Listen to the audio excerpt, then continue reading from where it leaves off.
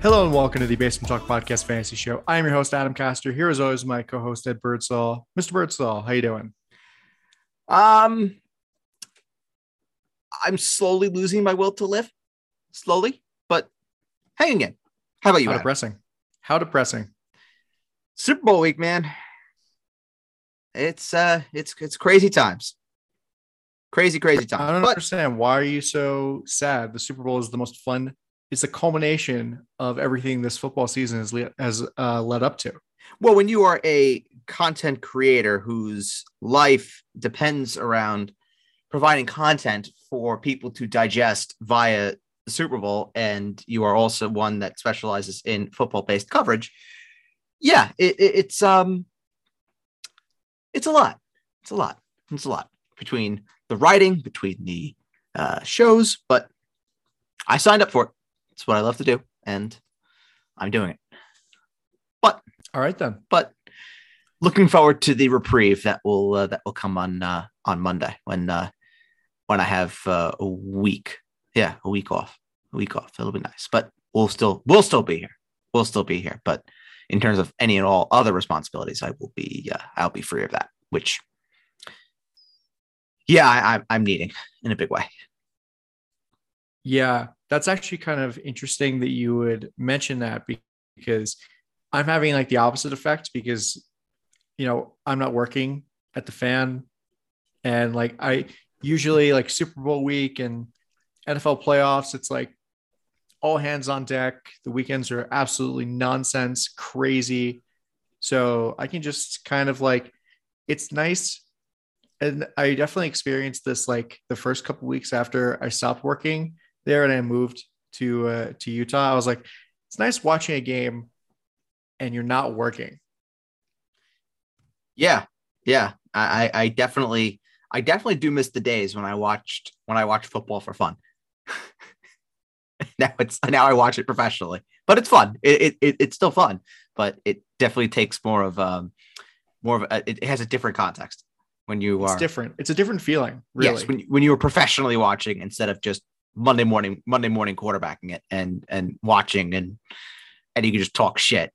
Now I need to watch with some analytical backing behind everything that I'm watching, considering I will be either A, talking about it, or B, writing about it. Right. And you actually have to pay attention. You can't just be like on Reddit while you're listening to the commentary and then looking up every time Joe Buck raises his voice. See, I watch Red Zone, so I bounce around, and my eyes are always glued. I will be very honest. Sundays, and you know this because there have been a couple times where I've checked my phone after the fact, and I have 50 texts just waiting for me. I don't look at my phone on Sundays. I don't do it. When there is football on the television, I do not check my phone. Yeah, the things I do not miss from work is having to work football Sundays when there are all of these games and there's one person to get highlights from all of them. And that would be you getting all the highlights. All of them per se. Most of them. Depends on what time I would come in. And then obviously, because like in the morning, quote unquote, it's 11 a.m. to 7 p.m. I would get the 1 o'clock games usually, and then post game sound from that. And then the person that comes in after me, which is 7 p.m. to 3 a.m., would get the afternoon, like the 425s and Sunday night, and then all of that post. So it's a lot. And yeah, it's crazy, but that's what it did. And if anybody out there wants to really make me happy and take me out of my bag, they can go check out talkingpointsports.com. My first round mock is up. That took me 7 days to write, so please go look at it. Thank you very much in advance. I can't believe you're writing our mock draft in February. For the NFL draft. I know, but like still, I mean, I yes, it's more. I don't know. Senior Bowl was this weekend. Yeah, that's true. Probably the biggest thing outside of the combine are the Senior Bowl practices. I mean, no one gives a flying fuck about the game. It's about the practices. Yes. The Jets guys looked really great. They really showed up Dan Campbell's staff at the Senior Bowl. Well, as I said, the game is irrelevant, but no, I mean, what people were saying about the practices and, seeing a bunch of beat reporters live tweeting, it felt like the old days where you'd see beat reporters live tweeting like team practices and saying, oh, Robbie Anderson just made a cool catch, or, oh, Stephen Hill dropped the ball again, because that's all he did. Fair. But please go check out the mock draft. Thank you in advance. I love you all. Now we get to talk about shitty, terrible, awful tight ends, which I know is the one episode that every single person has been just looking forward to, whether the part of us talking about tight ends. But we won't be talking about tight ends the entire time. Thank goodness. Because there's only if I was required to talk about tight ends for an hour, I wouldn't do it. I agree with you. I agree. There really is not a lot to talk about with these tight ends. There really, really isn't. There's like a couple of guys that are really good, and then the rest are just fluff. I mean, there are obvious takeaways for sure, but if anything, I learned what to do with this position, if anything, which is good. But the problem is, will I actually do it? We'll see. But yeah, let's just get right on into it.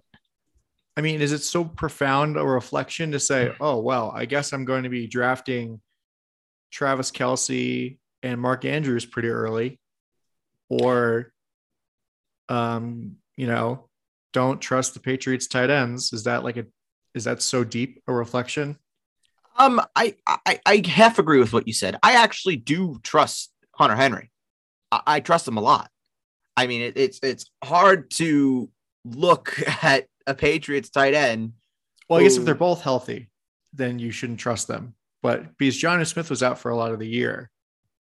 Yeah, he was out for a lot of the year, but Hunter Henry still had 9 touchdowns.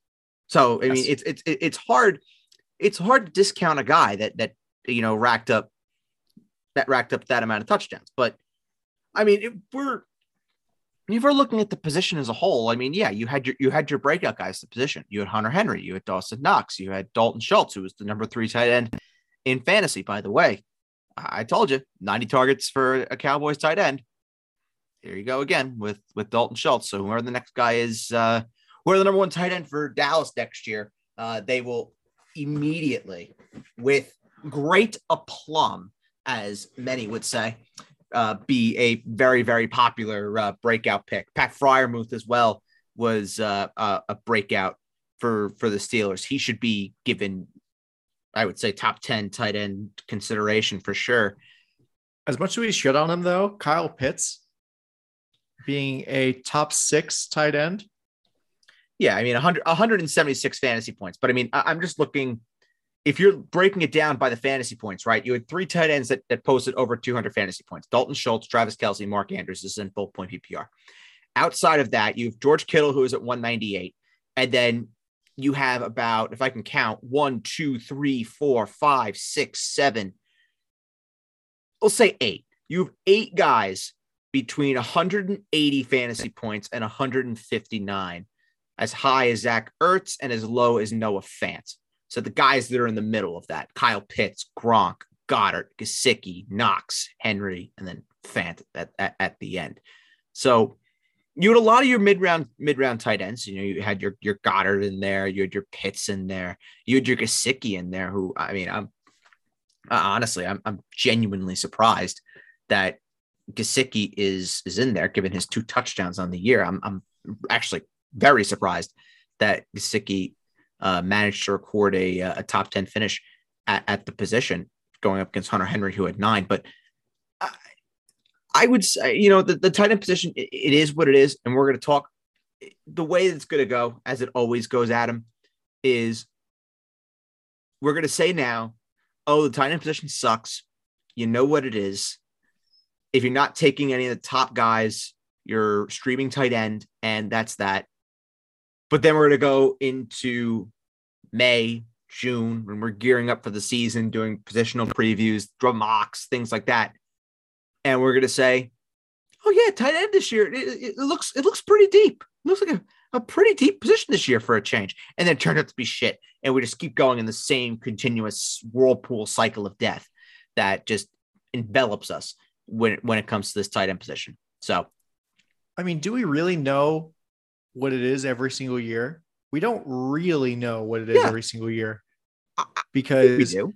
Who expected, like, we understand Travis Kelce, and Travis Kelce is a unicorn, but we didn't think that Mark Andrews is going to have the season that he had. Dalton Schultz, you did? I did. Yeah. Did I think he'd be a tight end one? No. Did I think he'd be a 250-point tight end? Yeah, absolutely. Well, I think people thought that he was going to have a great season, but I don't think people thought that he was going to finish ahead of Travis Kelce. I mean, people didn't expect the season that TJ Hawkinson had, the season from hell that TJ Hawkinson had.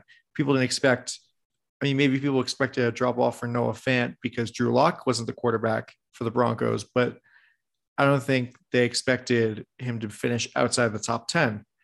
And even guys who are under the radar, like Dalton Schultz and Dawson Knox, and, the rejuvenation of Zach Ertz. There are a lot of guys that came out as surprises this year. I mean, dude, that's every year, though. Every year you have guys that come out of nowhere. Like, did anybody really think that Gronk was going to be a every week contributor? Obviously, people were going to take Gronk because he was name value, and he's Rob Gronkowski, arguably one of the, if not the greatest tight end of all time.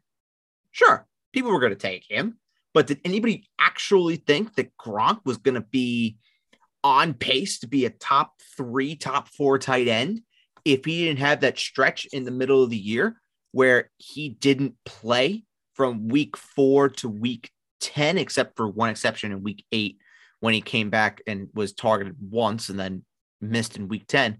No, nobody expected that Gronk was going to be that reliable. Nobody expected that. No one expected Hunter Henry was going to separate himself to be the go-to guy for Mac Jones. People had reasonable expectations about Dawson Knox. I knew about Dalton Schultz. I alerted everyone about Dalton Schultz. Whether people listen to me about Dalton Schultz is another thing. Nobody knew about Zach Ertz because Zach Ertz was going to be useless in Philadelphia, and he was a waiver wire guy. If we're looking at guys that were realistically drafted, like we'll say consensus, in most leagues, tight ends that were drafted were Andrews, Kelce, Kittle, Pitts. I'll put Gronk in there as like a late round flyer, sure. Dallas Goedert, Mike Gesicki, Noah Fant, TJ Hawkinson, Darren Waller. There's definitely Logan Thomas was another one. Oh my God, I completely forgot about Logan Thomas. And Tyler Higbee. Was Tyler Higbee drafted? Yeah. I think probably in like the same vein as Gronk. Maybe some people had hopes for him. Yeah, sure. But yeah, and then you had your guys that came out of nowhere. You had your Dawson Knoxes, who some people expected was a popular sleeper pick at the beginning of the year. Your Pat Fryermuths, your Tyler Conklins, your Zach Ertz, who needed that trade for him to come out of the woodwork. Your Dalton Schultz, So, and when I say that we know what we get from this position, I mean the top end guys are going to be good. And then you're going to have your guys that come out of nowhere and need to jump on that guy when that guy arrives. But then you're going to have your middling shit where it's like you're basically needing a touchdown or bust every single week. That is what this position is. And I think this year was an exception to that just because of Hawkinson and Waller and Fant. Well, I don't see. Waller, yes, but when Waller played, he was good. Hawkinson and Fant, I would not call them top tier. No, I don't even think I would call Hawkinson. I don't think I would be calling Hawkinson second tier either. Really? I don't know. I always thought that Hawkinson was on like the outside looking in of that top three. Um, Actually, no, I take that back because I'm looking at my ranks. I did have Hawkinson at 4 over Pitts. So, all right, yeah, I'll get it to you. He was second tier for me. He It was second tier usually for me. went like He was like a round maybe 5 guy, round 4, round 5. it usually went like what Kelsey, Kittle, Andrews, Hawkinson, like around that, or maybe Kelsey, Andrews, Kittle, Hawkinson. In some order, Kelsey, Kittle. No, it was Kelsey, Waller, Kittle, Andrews, Pitts, Hawkinson was the consensus order that they were drafted in. That's true. People were lower on Andrews because Andrews in 2020 didn't have the incredible season that he had in 2019 because Yeah, it was a downer year. it was a down to earth year. It was a regression to the mean year, and now Mark Andrews is great again. I think Mark Andrews has always been great, and I can tell you right now that I will be taking Mark Andrews wherever I can. And I guess this kind of just shifts into this whole what's the strategy for the tight end position, and what I alluded to at the top of what I know I'm going to do with this position is I'm going to want to take a top tier tight end, and this is definitely a philosophical change for me because I just wasn't that guy that was going to go and take an elite tight end early on, but realizing with Andrews, realizing with Kelsey, even to an extent with Kittle and Waller, having that guy at tight end that could be more than just a plug and play touchdown or bust option is just so important for any team. And, those that had Andrews, like I had a team this year. This is a great example. I had a team this year that had no business being near a championship. Not even remotely close. Should not have even been in the discussion. That team was in a championship because I had Mark Andrews.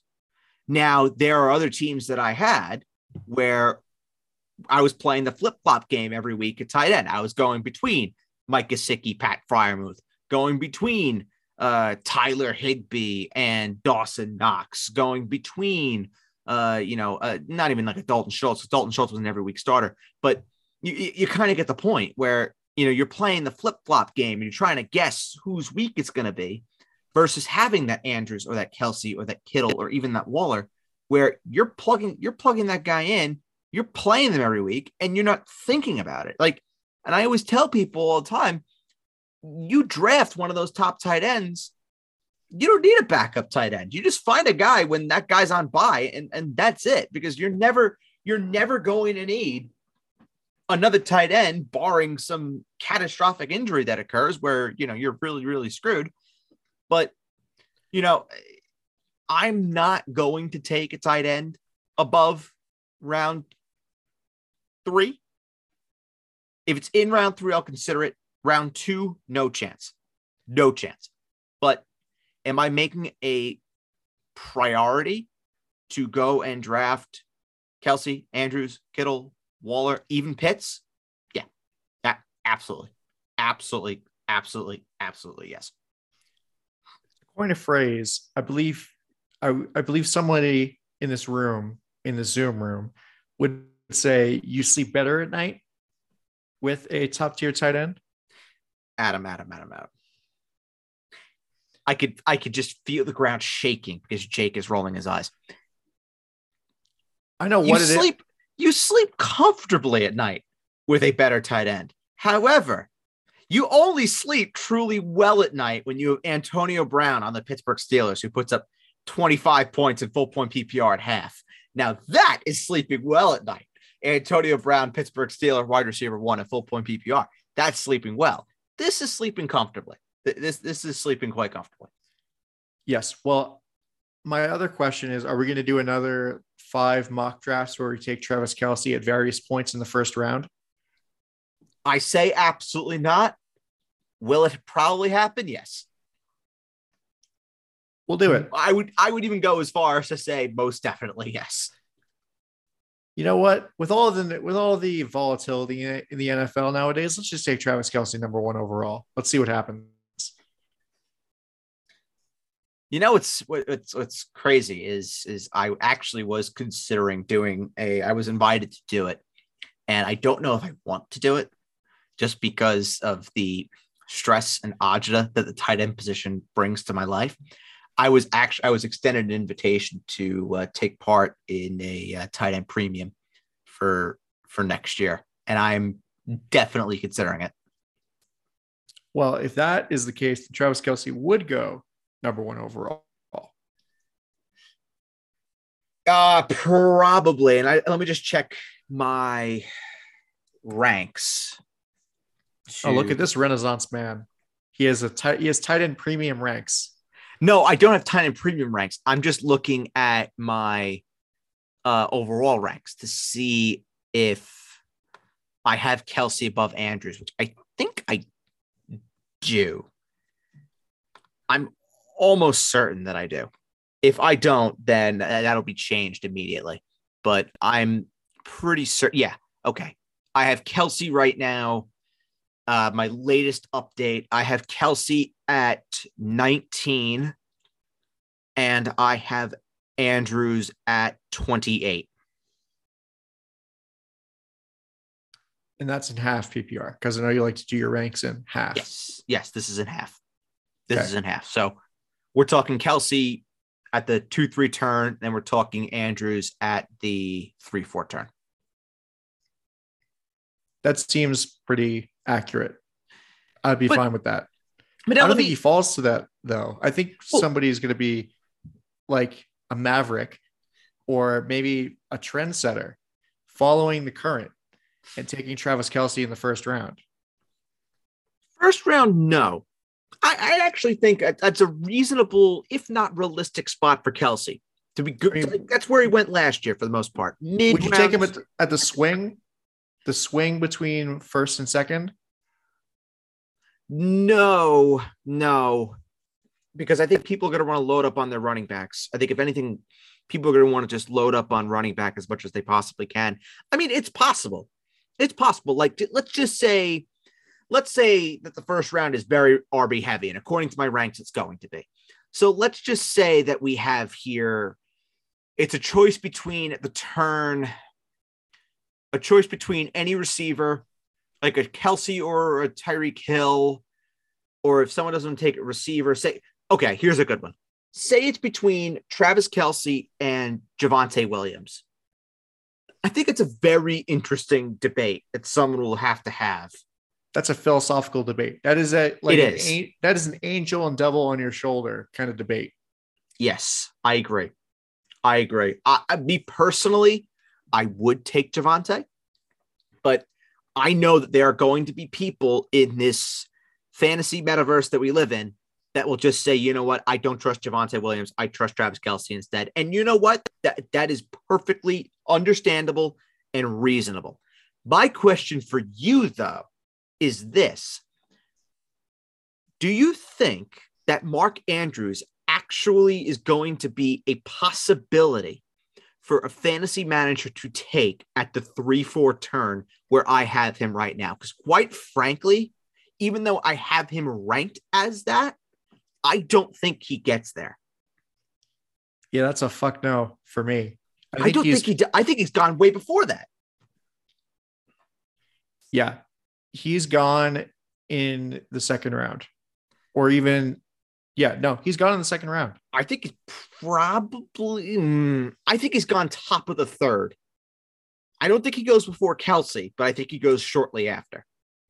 Because I think what's going to happen, and this is a draft strategy thing that people can do, is if you're sitting at the turn, right, and you see, say you're sitting at the 2-9 and you're in a 10-man, and you started out your draft, you picked Derrick Henry, great. You're sitting there at the 2-9. You want to get your hands on a receiver. And you're afraid that the manager behind you at the 1 is going to take double receiver.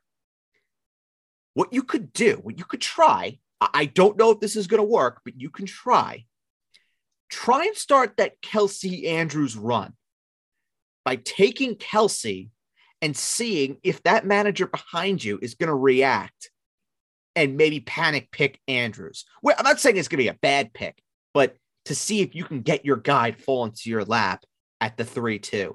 That could be something it would be very, very interesting to see if someone could pull off.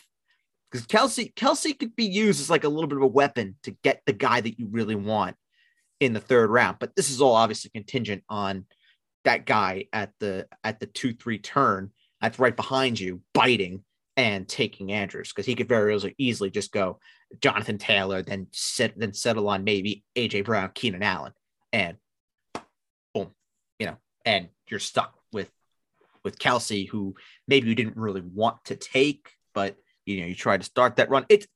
I always say, and this is me just rambling, but whenever we have these philosophical conversations, Adam, it always opens my mind to other things.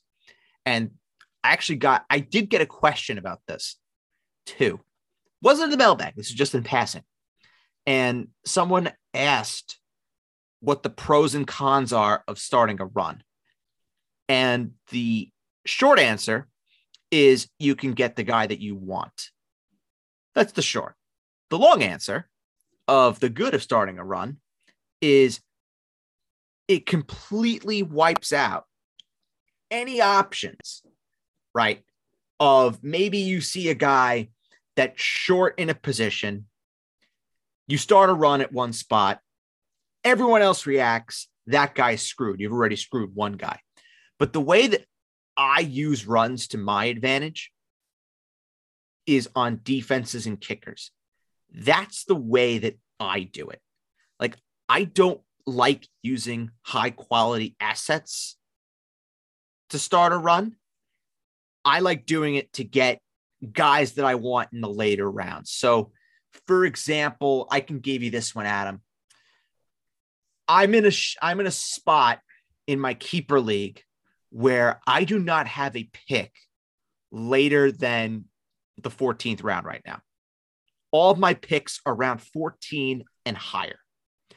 What I'm considering is trying to start an early defense run in round 12, seeing if anybody will bite on trying to take a defense or a kicker or something like that, something crazy, something stupid that I would never do in a redraft, but doing it in this keeper because, I'm going to be out of my assets by then. I'll be on a smoke break for the last 4 rounds of that draft, and trying to start like a mini run there to see if anybody else would potentially bite. That's when using a run is good. But you trying to use a run on premium assets, it's a little tricky because odds are at the top, and Adam, I think you can probably relate to this. Most guys in rounds 1, 2, 3, even 4 have an idea of who they want to get. Am I wrong in saying that? No, you're not wrong. Like, you're absolutely not wrong. Like for you, I'm asking you this as a serious question. When you go into a draft, do you have like a pre-planned notion of who you want to get? Or is it just whomever's there, I'm going to be good with whoever falls to me and I'll figure it out when I'm there? Or do you have like a set mindset of, I want this guy, this guy, this guy, this guy? Well, not necessarily players, but maybe players, like depending on like where I'm picking. If I'm in like the 4th round, or if I have the 4th overall pick and I have an idea of who the 3 guys ahead of me are going to pick, I'm like, okay, well, I'm going to pick this guy. But if I'm in the later slot in the draft at the 1st, I have an idea of what position I want to go for. And usually it's running back. And especially if I have a swing pick where at the 1-2 turn, I'm like, listen, I'm going to go running back receiver, or I'm going to go receiver and be an idiot, or I'm going to go running back. So yeah, it's more positionally focused because I don't know who's going to be there at that point. I mean, I have an idea, but there are curveballs all the time in drafts. So, yeah. So I'm just trying to get a gauge, and I think I'm just trying to paint this out for everybody else. It's like a different approach.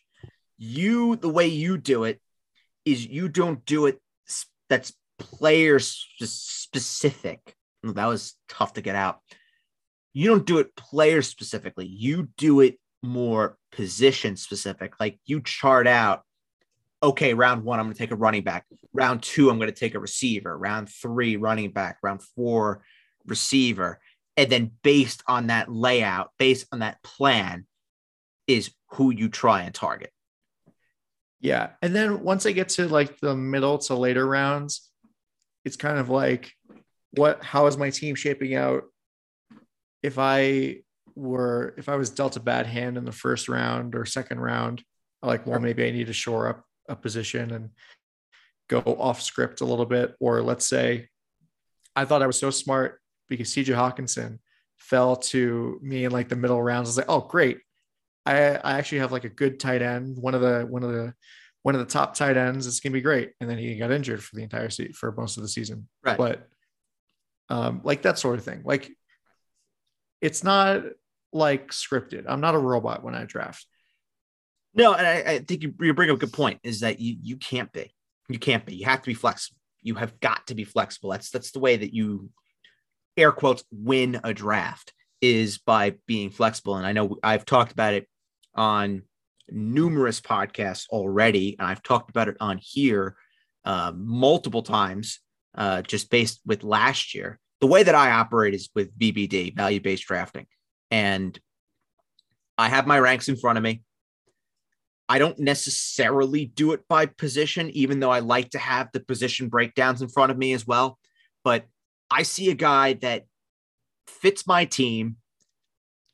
I don't necessarily love him, but he fits a need and the value is great. I'm drafting the guy. Like, I think a great example of value-based drafting, if you want to hear it in action, is if you go back and you listen to the co-own live draft that Adam and I did.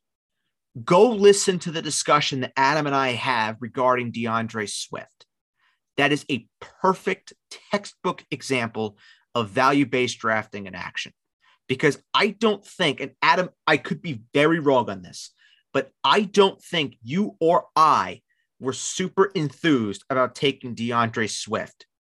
I agree with you. We were not. We were just like, oh, shit. Yeah, we both didn't want to do it. But the value with where we were getting him, which I believe was the end of the 4th round, was too good. It was too good for us to pass. And then after the fact, I had the 2 teams that were behind us actually texted me. I don't know if I ever told you this, texted me after the draft and cursed me out for taking DeAndre Swift, because they were going to do it because they said the value was too good. And that's it. Is you may not get your guy, but odds are in a draft, you're going to get guys that fall to you that normally would not fall to you, because in any draft, you're going to have guys that go off board. They're going to take guys that they want, and they're not necessarily going to go by the book as it would in a co-own where there's 2 people. So, everyone can idiot check each other, which is basically what that co-own draft was. I need to re-listen to that. That would be a fun afternoon for me. Oh, I can tell you, over the last month, I listened to the 2 live drafts that we did. They were a great time. And I cannot wait. Till the live draft show again. That honestly, the live draft show that we do is one of the best drafts because there's no pressure. Like, I'm drafting a team. I'm on a podcast. I'm talking with you. We're having fun. We're having fun. There's just no stress. Right. Exactly. And I lost my train of thought. Yeah. How do we get here? We were talking about tight ends and we got here. I told you there's nothing much to talk about with tight ends. Okay. I remember. Okay. Every draft, it seems like not to the same extent, but I'm sure you remember. Well, of course you do. You bring it up every time I mention this subject. You remember your first draft where you took Tony Romo first overall, Of or course I Des do. Bryant. Yeah, Tony Romo first overall. I think it was my very first fantasy football draft. I took Aaron Rodgers fourth overall. In 2017, we had a guy take Des Bryant fourth overall. Yeah. So that was interesting. So people go off board, like you said, all the time. And Absolutely. the ripple effect of people making dumb decisions is that better players fall to you, or at least the people behind them. That's correct. That's correct. And you just need to be prepared, which is why I tell people consistently, even if it's not your own, just print out a set of rankings from someone that you trust and have those rankings in front of you when you are doing a draft, because it makes such a difference when you have something to go off of. And you're not like, I know for me, I am such a pen paper guy. I don't like using the screens for anything. Like, I'll have my information up on a screen for sure. But for me, I have my binder, I have my pen, I have my paper, I jot down notes. My page at the end of a specific draft, if it's not covered, we have a problem. That means I didn't draft right. I'm always just jotting things down as I go. And I think that's one of the things that a lot of people don't take too seriously is how they approach a draft. Like, I think a lot of people just go into a draft and say, oh, I'm just drafting a team. That's kind of it. But there is an art in drafting. There really is. It's about the preparation. It's about how you go, how you fare in a draft, what's the do's and the don'ts. And we've definitely done an episode on that. But if we didn't, we'll definitely have to do one, just because I think there is definitely an art that comes with drafting that I don't think many people, I don't want to say know how to do it, but they don't know how to draft. Well, we can make a whole mailbag episode about drafting, because Sure. people ask us questions about drafts all the time. Please. Yeah. I'm very down. Like, if next week after the Super Bowl, I think Fantasy Pros will have their ranks up and mocks will be ready to go. So if we wanted to, we could do next week is if we get the questions for it, we could do half episode of mock draft and then half episode mailbag of answering draft related questions. I'm very down. We could do that. That'd be fun. Send in your questions, folks. Send in your questions. The link will be in the description to the email. All right. So let's move on to these coaching hires. Yeah. And let's start off with the most, let's start off with the most recent one. Lovie Smith. He's back. Yep. He's back. Okay. This is a weird one. What are the Texans doing? I have no idea. Something really tells me that they were going to go Flores, but then everything that happened with him, he's been made, I guess, kind of unhireable. So they went with Lovey. I think people were saying that they wanted to go McCown. I believe they wanted to go McCown. I believe that. Flores was the guy that I thought right off the bat, just because of how Deshaun wanted to go to Miami to play for Flores. So if they wanted to keep Deshaun Watson in town, why not hire the guy he wanted to go play for? Well, maybe they don't want to keep Deshaun Watson in town. Maybe not. I just have a hard time with the Lovie Smith one, just because there needs to be something built in Houston. Is he the guy that's going to do it and oversee it and then carry it out? I don't know. The thing is, I don't know. Lovie Smith was a good head coach, good to great head coach 10 years ago. Sure. With the Bears. Sure. He took the Bears to the Super Bowl. He took the Bears to an NFC championship game in 2010. Yep. They were a Jay Cutler injury away, probably, from going to the Super Bowl. and facing off against the Steelers. Correct. I don't, and like his tenure with the Bucks, I was not really inspired. No. So I don't really get it. And he like, it's not like he was lighting the world on fire when he was in Illinois either. Yeah, I don't get this one either. Maybe they just wanted a guy that was familiar with the program. Like, also, he's the Texans defensive coordinator. Did you see the Texans defense? They made improvements as the year went along, but it wasn't enough to the point where I was going to say, "Oh yeah, get that guy a head coaching job." Like, no, I did not get that impression, at least to me. But I mean, they have a program there. I think they have a quarterback there with Davis Mills. Do I think he's a franchise guy? No, but is he like a bridge guy? Yes, he can be. I mentioned it in the mock draft this week that I believe the Texans do not keep number 3 overall. I think that is the most prime of prime trade out spots for them because they have to get assets. So I think that any team that's looking for a quarterback, if they're looking at Pickett, looking at Willis, if they're looking at Corral, I think that's a great spot for a team to trade up. If they're enamored with a quarterback, I think it's be great news for Houston because they have to get all the assets they possibly can. And I think 3 is the textbook perfect spot for them to trade out and get some level of assets for that 3 pick. I don't know if teams are going to be trading up to 3 to get a quarterback because I think they know that unless, like, as you say all the time, once people talk to Kenny Pickett and they fall head over heels for him, maybe they'll want to trade up to number 3 to get him. But I don't think any quarterback in this draft is really worth trading up to number 3 to get him. And it's not like the Lions or the Jaguars are going to be picking quarterbacks this early. Well, and you can read this all in the mock, but I'll keep it short. Both have very logical picks, the Jaguars and the Lions. Very, very, very logical picks that they can make.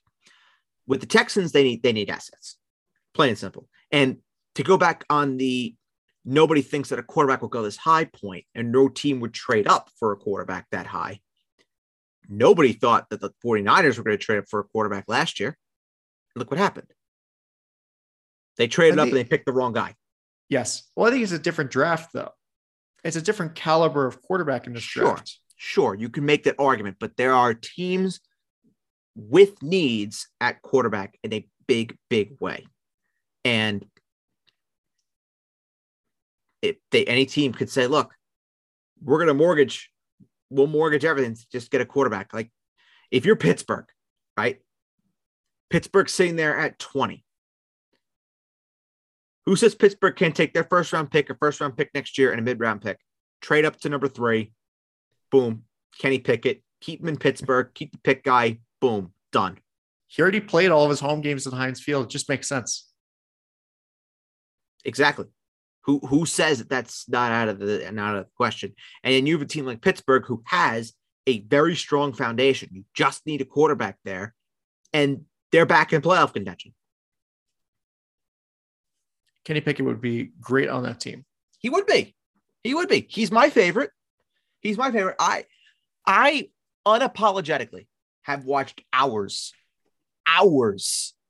of film on Pickett, on Willis, on Corral, on Sam Howell. Pickett was my favorite by a mile.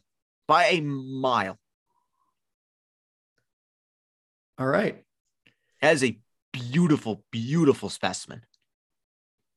I always find it weird when people talk about athletes and call them specimens. They are specimens. It's very creepy. Kenny Pickett is a specimen. I always felt weird whenever, like, specimen or like freak. Like people will talk about DK Metcalf. It's like he's a physical specimen. I was like, dude, that's a guy. That's a human being. He's a freak of nature. That's what he is. My guy. The Kalen Zacharias, my friend. That's right. That's what that stands for.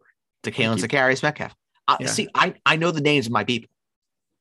I guess so. Well, I don't know. I do. It's one of those where I looked it up I was like, oh, that's what that is, and then instantly forgot it. Well, I mean, when he is my keeper, I have to know all about the Kalen Tagaris. Like, for example, do you have any guesses? Any guesses as to what my guy, Josh Allen, do you know what his middle name is by any chance? Why would I know this? Because I do. I know my people. What's his middle name? Joshua Patrick Allen. Joshua Patrick Allen. Interesting. That's a beautiful, beautiful man. Can you tell me when he was born? No. I can. Only because it's a month. It's exactly 1 month before my birthday, May 21st. Oh, yeah, May 21st. That's the only reason why I can tell you that. 1996? 1996. He's a month older than me. Wow. And I would marry him tomorrow. Do you know what your quarterback's middle name is by any chance? Oh, fuck. I do know this one because why do you know Zach Wilson's middle name? I know this one because I was told to look it up because it is very, very interesting. What is it? Capano. That makes sense. So his Twitter handle before he was drafted was Zach Capano or Zach Capano. So I didn't know what that was. So I guess, yeah, that's his middle name. That's his middle name. Zachary Capano Wilson. I know RJ Barrett's middle name. Rowan. See, that one I don't know. He's not my people. He's Rowan Alexander Barrett Jr. I did know that. Rowan Alexander Barrett Jr. Yes, I did know that. Just couldn't recite it. Yep. But RJ's a friend. He's not one of my people, but he's a friend. Julius Randle, I have words for him. I don't want to know what his middle name is. I can give a fuck what his middle name is. But I will say I did record a Basement Talk podcast with Jake, which you'll be hearing on Thursday. Being able to talk a little bit of shit about the Nets to his face was quite fun. Oh, that team is so great at being terrible. They're a joy. They're a joy, aren't they? Yep. Bless them. Bless them. Bless them for being a laughingstock. Never going to win a championship. Adam, I hope you're right. I also hope you're right. I hope I'm right. I really hope you're right. And by the way, I just won $50. Thank you, JaVale McGee. Well, that is a sentence I never thought I'd ever hear you say. Thank you, JaVale McGee. I just won $50. Thank you, JaVale McGee. Over 12.5 points and rebounds. He's got 15. Who does he play for now? The Phoenix Suns. Oh. Phoenix Suns, who are losing by 4 to the 76ers as we speak. Yeah. Well, that's NBA champion JaVale McGee to you. That is NBA champion JaVale McGee. Yes. Yes, that is 100% correct. I apologize for being just so informal with my greeting there. Yeah. Okay. So next coach, Dennis Allen. Well, and yeah. Yeah, go ahead. Are you going to talk about what I think you're going to talk about with the Saints? No, I wasn't going to bring it up, but if you're going to go down that avenue with your shtick, you definitely can.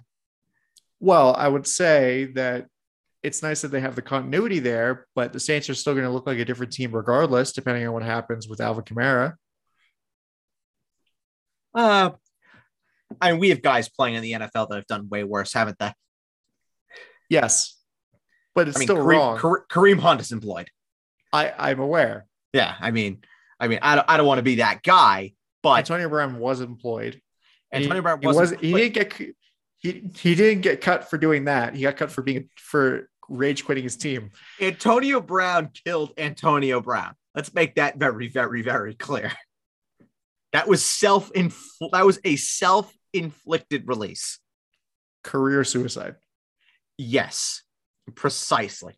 And now he's making a pitch to go play for the Ravens. You think John Harbaugh wants Antonio Brown around? Jim Harbaugh would slap Antonio Brown in the face. Did I say John Harbaugh? I meant Jim. I apologize. I think I said John.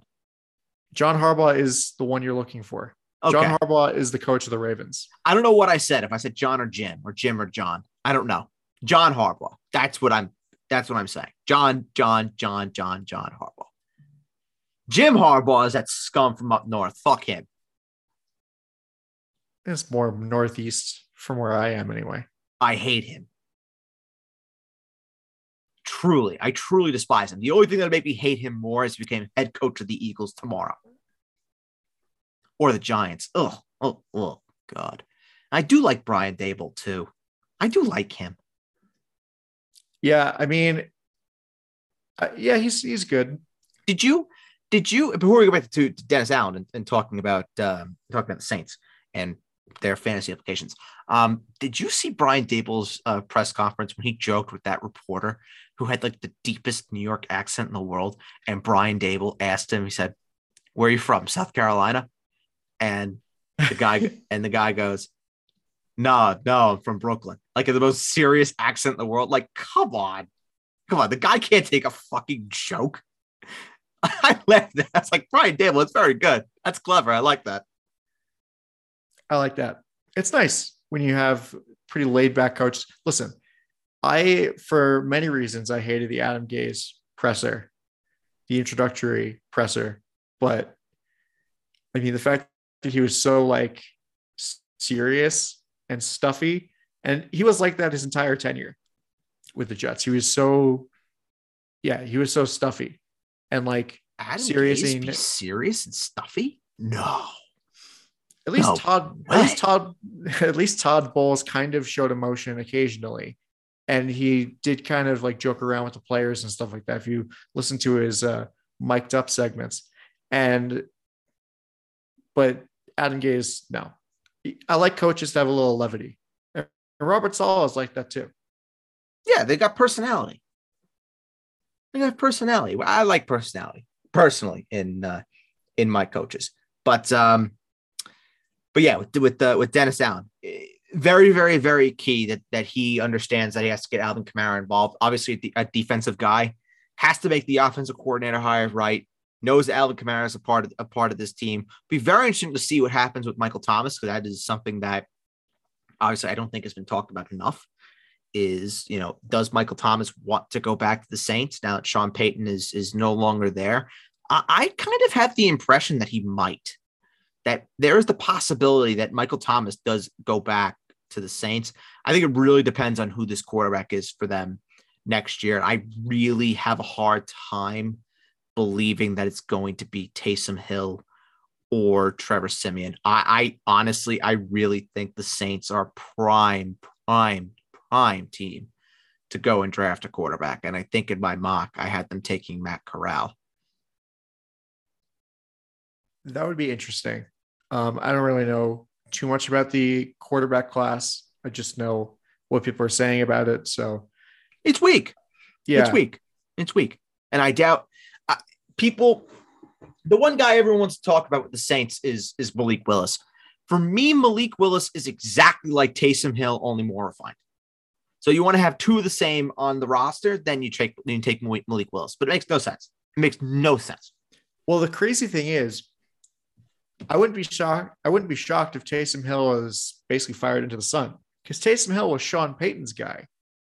And so I don't think that Dennis Allen is going to be like, oh, well, we have to keep, if he doesn't like Taysom Hill, then he can either look to trade him. I'm sure some team is going to be like, oh, well, maybe Taysom Hill could be something for us. Again, I think it really comes down to the offense coordinator hire. I think depending on who they hire, who they bring in, is going to determine who is the guy that, is the leader. Is Taysom Hill a part of this team? That's going to be the ultimate decider. And honestly, I mean, lest we forget, Jameis Winston played pretty well before he tore his ACL. He wasn't awful. Yeah, I mean, there's a possibility that he goes back to New Orleans. I think he goes back to Tampa, but there's a possibility that he goes back to New Orleans. Yeah, absolutely 100% possible.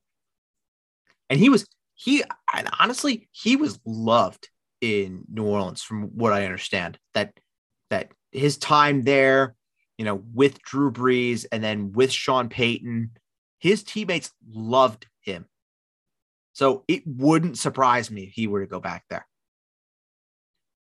and just say fuck the Bucks and fuck Bruce Arians, which I honestly I would not blame him one bit, because considering fuck the how Bucks and fuck Bruce Arians.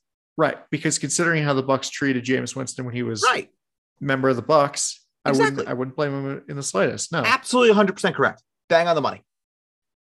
Bang on the money. But the guy to really watch there with Dennis Allen is obviously Kamara. To see who they bring in, the offensive coordinator hire again will be very key. Yep. Okay. Another guy who is kind of an outside the box. Well, Dennis Allen was an inside the box hire because literally he was an internal candidate, but somebody who was an outside the box hire who really got a lot of traction as a head coaching candidate around the playoffs, kind of like Rob Saleh. Like in 2019, everyone was like, people were considering him for head coaching jobs. 2020, they were considering him for head coaching jobs. Mike McDaniel with the Miami Dolphins. Very interesting one. Very, very, very interesting one. Obviously, another Kyle Shanahan disciple. Great news for Tua, because from what I understand, Mike McDaniel is a huge Tua fan. So very good that Tua is getting a coach that wants him to be his guy. For me, I think this benefits Jalen Waddle as well, because there is the possibility that Jalen Waddle kind of becomes what Deebo Samuel has become for the 49ers. That is absolutely a possibility. Oh, God damn it. Please don't let that happen. Very bad, however, for the running backs. Very, very, very bad.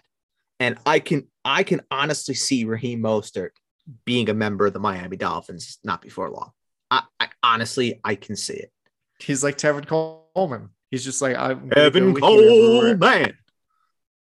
Yeah, that guy. I mean, there's no Elijah Mitchell on this team. Right. And Adam, I can tell you, I am not drafting a Miami Dolphins running back, so I could fucking care less. But yes, very, very good hire for Tua and a great hire for Jalen Waddle. I think this is really going to open up a whole bevy of options of what could potentially be unlocked with that Tua Jalen Waddle connection. I think we could finally put the Deshaun Watson to Miami conversation to bed. Yep. Now the Dolphins are going to be paying guys to win games as opposed to allegedly paying them to lose games. Correct. Hopefully. But who knows with Stephen Ross? True. Expect the unexpected with him. Yes. Did I say allegedly? Just want to make sure. You did say allegedly. Yes, we are not going to get sued. You did say allegedly. Good. Okay.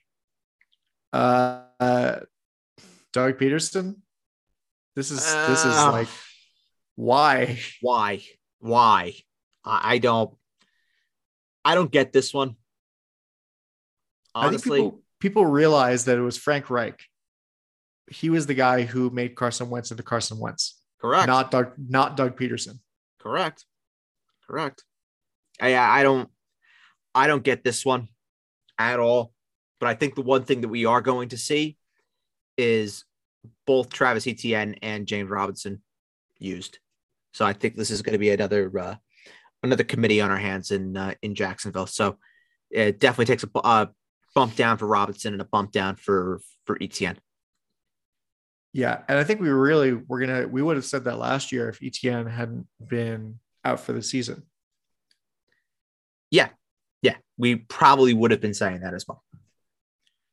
With that bad man who will remain nameless. Fuck him.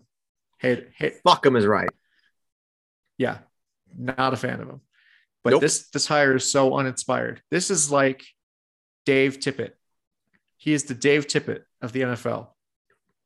Wow. Or like Ken Hitchcock. That's a cut. Or like Ken Hitchcock. Yeah. It's just very Bruce Boudreaux, very boring hire. That's what it is. It's boring. Yeah, it's a retread.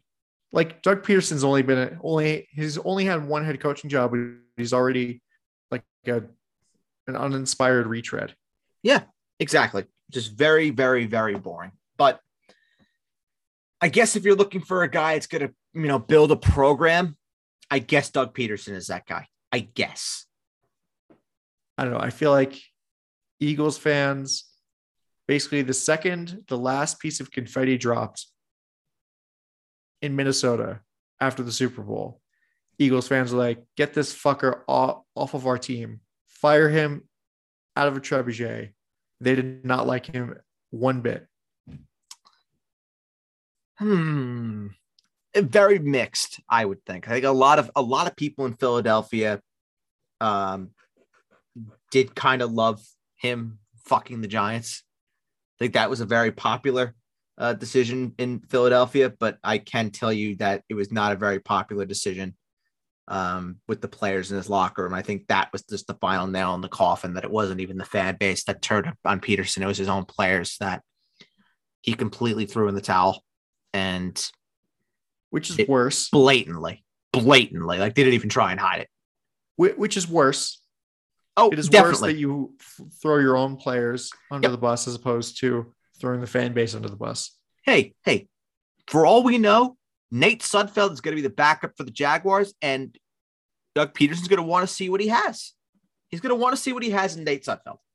Well, Doug Peterson's like 3 or 4 years too late because Nick Foles has already been traded to Chicago. That would be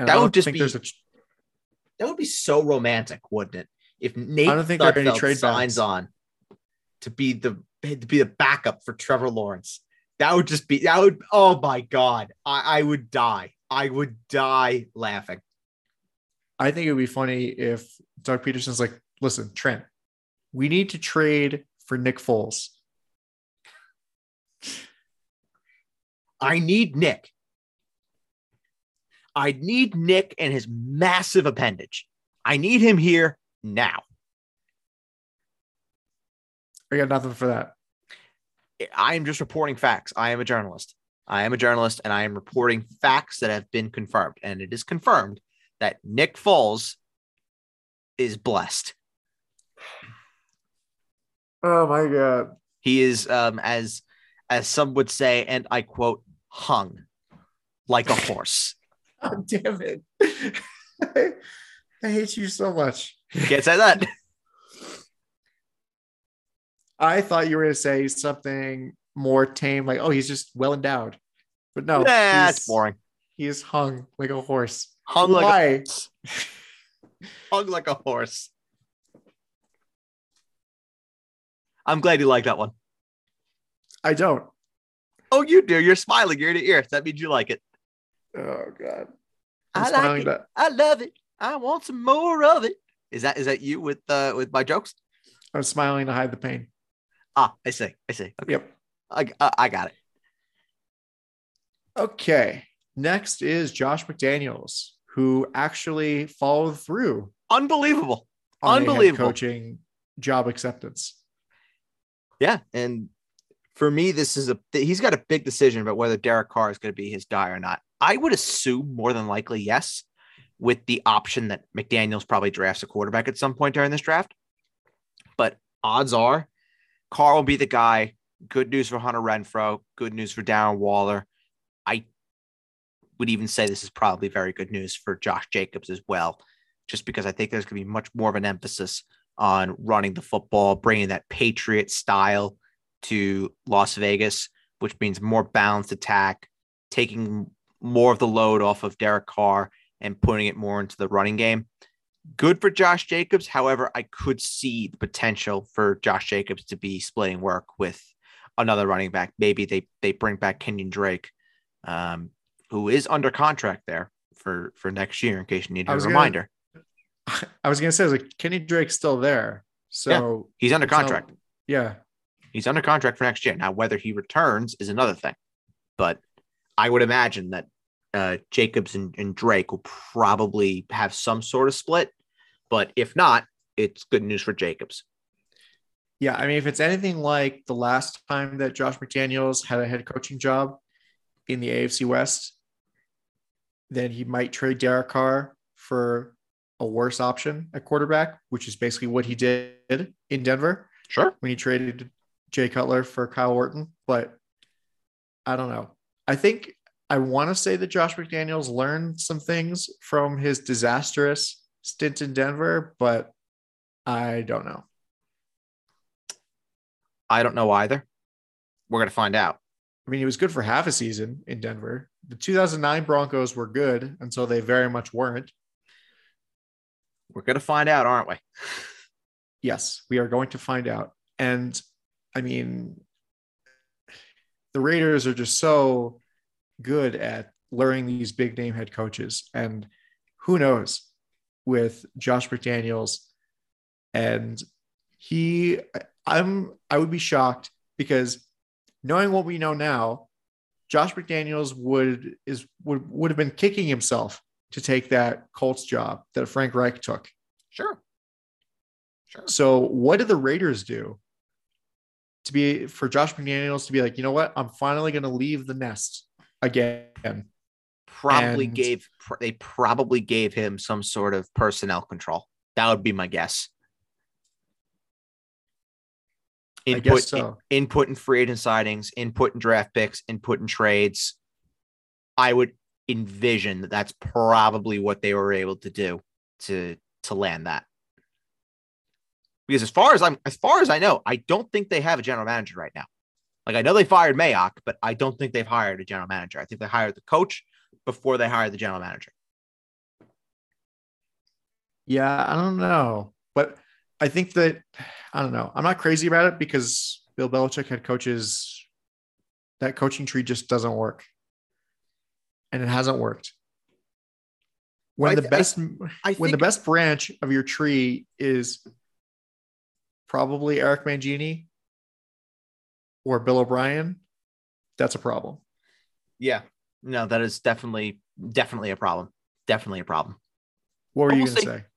I was going to say we're going to see how it works. I think McDaniels is better equipped this time to make it work personally. But there's a lot to be built up. He needs to be given time. He needs to be given the time. Let's move to the New York Football Giants and Brian Daboll. Good news for Daniel Jones. Now he brings it. There's an offensive guy that's coming in there. It's going to help him for 1 year to try and get his Giants career kickstarted. If not, then Brian Daboll will have the opportunity to select his own guy. I think this is good news for Saquon Barkley as well. But I think definitely the biggest winner of that is Daniel Jones for sure. Yeah. And I think that it's good that the Giants brought the continuity with the coach and GM, both coming from the Bills organization. So now they're really more in tandem than anything else. They're not complete strangers. They've already been working together they've at least been in the same organization. So they're probably familiar with different terminology and lingo and whatever that they use with the Bills, and they can bring that to the Giants. But yeah, if Daniel Jones doesn't work, this is his third head coach because Pat Shurmur in 2019, that was his rookie year. Then Joe Judge for 2 years, and now Brian Daboll. If this doesn't work, then sorry. Oh, it has to work. This is whatever last stand looks like for Daniel Jones. This is it. Has to work. Otherwise, the Giants are going to go take a new guy. Plain and simple. Absolutely. Do you want to move on to the Bears and Matt Eberflus? Sure. Interesting one. Obviously, the Bears hiring a defensive guy to tailor to their already very, very good defense. So obviously, good to tailor to that. Good to tailor to your best overall player as well, in Khalil Mack, to get him a defensive guy. But the one that I think is going to be the most interesting is Luke Getsy, who was the quarterbacks coach for the Packers, who was then hired on to be the offensive coordinator for the Bears. Interesting hire. Young guy. He's only 37 years old. Has been coaching in the NFL for 7 years. I think has been a coach in football for 15 years. I think it's a good hire. Young guy gets to work with another young guy in Justin Fields.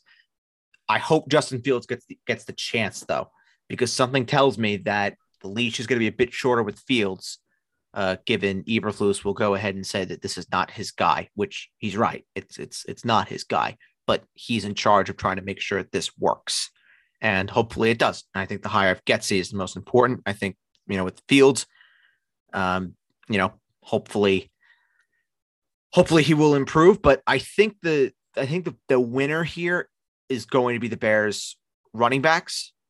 I think we're definitely going to see one of these guys break through. I'm not super convinced about Montgomery. I hope he's the focal point of this Luke Getsy offense. He needs to be, but keep an eye out, especially in Dynasty, for Khalil Herbert. I think if you're going to take Montgomery in Dynasty, you better make sure you get your hands on Khalil Herbert, because I got a funny feeling that Khalil Herbert could play a sizable role in this offense, maybe much the same ilk as maybe if you're looking at an Aaron Jones to an A.J. Dillon sort of thing. Maybe that could be sort of the approach that happens here in Chicago. Well, I think even a redraft, I think Khalil Herbert could be a good handcuff, or is the handcuff for David Montgomery. Yeah, he is. He is the handcuff. But in Dynasty, I think it's more important, given you're going to have that guy for the remainder of time. Yes. All right. Kevin O'Connell, Jets legend, third string quarterback for the Jets, longtime third string quarterback for the Jets. Kevin O'Connell, love him. Yep. And he is off to Minnesota. Former offensive coordinator of the Rams. This is great news for Justin Jefferson, because I think now, Kevin O'Connell oversaw the whole Cooper Kupp evolution. I think now there's the possibility that we see something very similar with Justin Jefferson, not to the same ilk that Justin Jefferson's out here breaking records, but to the same ilk that Justin Jefferson becomes the guy, the go-to guy for the Minnesota Vikings as they sort of go away from this run first heavy offense to being a bit more balanced. So it's good news for Jefferson. Dalvin Cook will still be involved. Dalvin Cook will still be fine. But I think the biggest winner here with this hire is Justin Jefferson. Yeah. And honestly, I think the second place winner for this, besides Justin Jefferson and maybe even Adam Thielen, who could be 1B or 1A, is the quarterbacks, Kirk Cousins and Kellen Mond. I mean, Kellen Mond, especially because it looks like he's going to need a lot of development. And Kevin O'Connell's the guy for that. Yep. He made, I don't know how much of this is really Matt Stafford having a generational receiver in Cooper Kupp and like a really solid offense, but he unlocked a new level in Matt Stafford that we didn't think that he had anymore. Yeah. I think that maybe you could see something similar happen with Kirk Cousins as well. And on the last year of his deal. So, he'll have a guy. Kirk Cousins will be sort of the bridge. And I think O'Connell will get to start fresh with a new guy next year. If that's the way they go. I also could see the Vikings being a player for a quarterback. I really, really can. That O'Connell can call his guy. I think that's definitely a possibility. NFL coaches are so egotistical. They always want their guys. They're like, well, that's not my guy. I don't see anything in that guy. Here's this other guy. Because, they already have a guy who they thought was going to be a successor, quote unquote, in Kellen Mond, but the guy that drafted him, Rick Spielman, he's not there anymore. So I guess it's going to be up to Kevin O'Connell and seeing what's up with that. Correct. It'll be on him. But great news for Justin Jefferson. Yep. And Thielen and Tyler Conklin and everybody on that offense in the passing game. Yeah, I'm not. I think the Thielen days are kind of done. Well, I'm saying just the passing in general. It's going to be good for them. Yeah, the passing upside will be there in all of them. Yes, but the big winner of that is Jefferson, because I think he's the guy now. Well, yes, he's the future of he's the face of the Yeah. franchise. Yeah. He went from 1B to Adam Thielen's 1A to the 1A to Adam Thielen's 1B. And now he's the 1 to Adam Thielen's 2. Yeah. Is it that hot of a take to say that Justin Jefferson is the face of the franchise for the No. for the Vikings? Nope. It's not a hot take at all. As much as everybody loves Dalvin Cook. That's not a hot take at all. He's the fresh young whippersnapper, Yes. as the kids say. As the kids do say that. Yeah. Okay. Finally. Nathaniel Hackett going to the Broncos. I wonder why they hired Nathaniel Hackett. Well, I think Nathaniel Hackett was in line to get a job one way or the other, but obviously, yes, the allure of having his old offensive coordinator, Aaron Rodgers, going to Green Bay, where that guy can now be his head coach, guys familiar with him. Yes, obviously, you're going to connect those dots. But for me, it just goes deeper. Hackett, if he gets himself a quarterback, which is something Vic Fangio did not get, which is something that Vance Joseph did not get, if he can get himself a quarterback, a proper quarterback, this could be a smash hire. But I think it would be good for Jerry Jeudy. I think it'd be good for Courtland Sutton. It would be good for Javonte Williams. I still think it's going to be good for Javonte Williams, quite frankly. But if they get themselves a proper quarterback, the Broncos could be a serious team because they have the defense. The offensive line is solid. The playmakers they have on offense, they're good.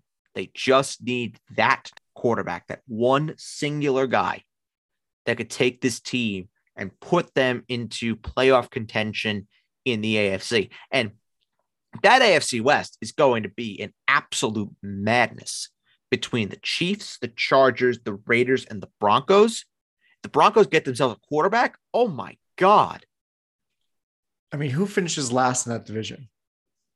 Let's just play the hypothetical game. Say Aaron Rodgers goes to the Broncos. It's like you have the Raiders that might finish last in that division. Maybe their record would be like 9-8. I think that might be. Has that ever happened? I'm sure it's happened at least once, probably, where a team finished last in their division with a winning record. Every team in the division has a winning record. Let me have a look. Let me see. I don't know how the math works on that. It might, with the 17 game season, it might actually work out. This is baseball. That doesn't help me. In baseball, it's more impressive.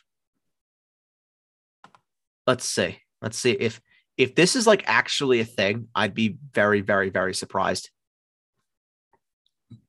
Let me try this one. Best record for a last place team in a division in NFL. A mouthful.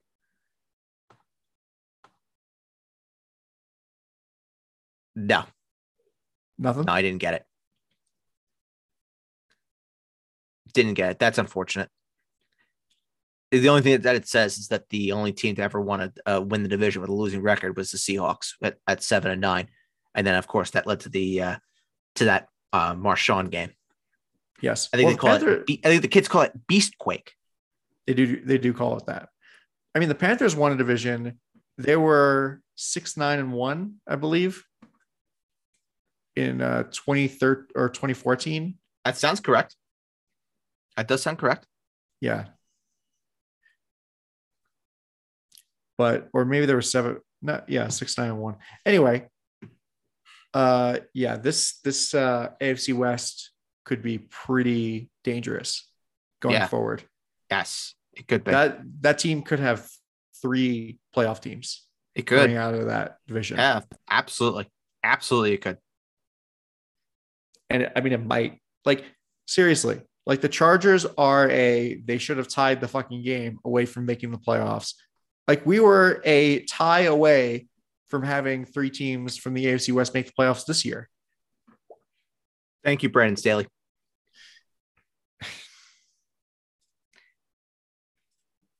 Well, next week, Adam, if the gods will allow, mock draft. Yes. And then we can also talk about the Super Bowl. Yes. And yep. The champagne parties that are probably going to be happening in Cincinnati, because honestly, I hope so. I think all of America hopes so. And of course, just a reminder, the email will be left in the description of the episode. Make sure you send in your questions. And if we get enough questions, we will do a second half mailbag for the show next week on drafts. Actually, I do have a quick question for you. Mm-hmm. One quick question. Yeah. Who wins the Super Bowl and what's the score? I did this on the Basement Talk podcast before, but people will hear this before they hear that. 27-20 Bengals. Okay. 27-20 Bengals. You?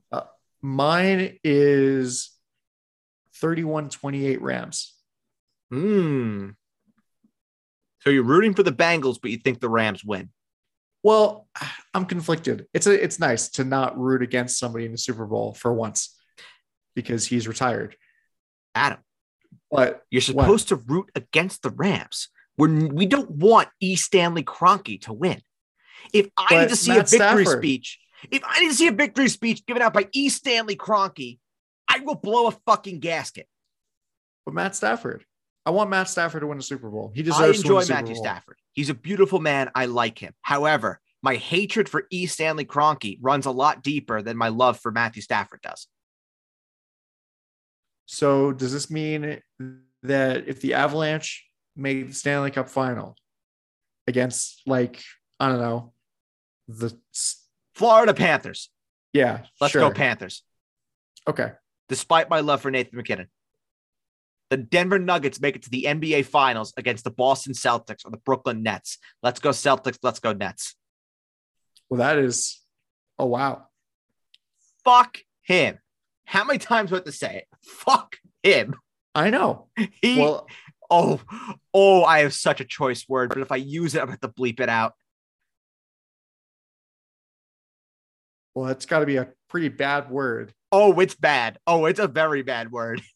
Does it start with C? Yep. Do you have to bleep that? Yes, absolutely.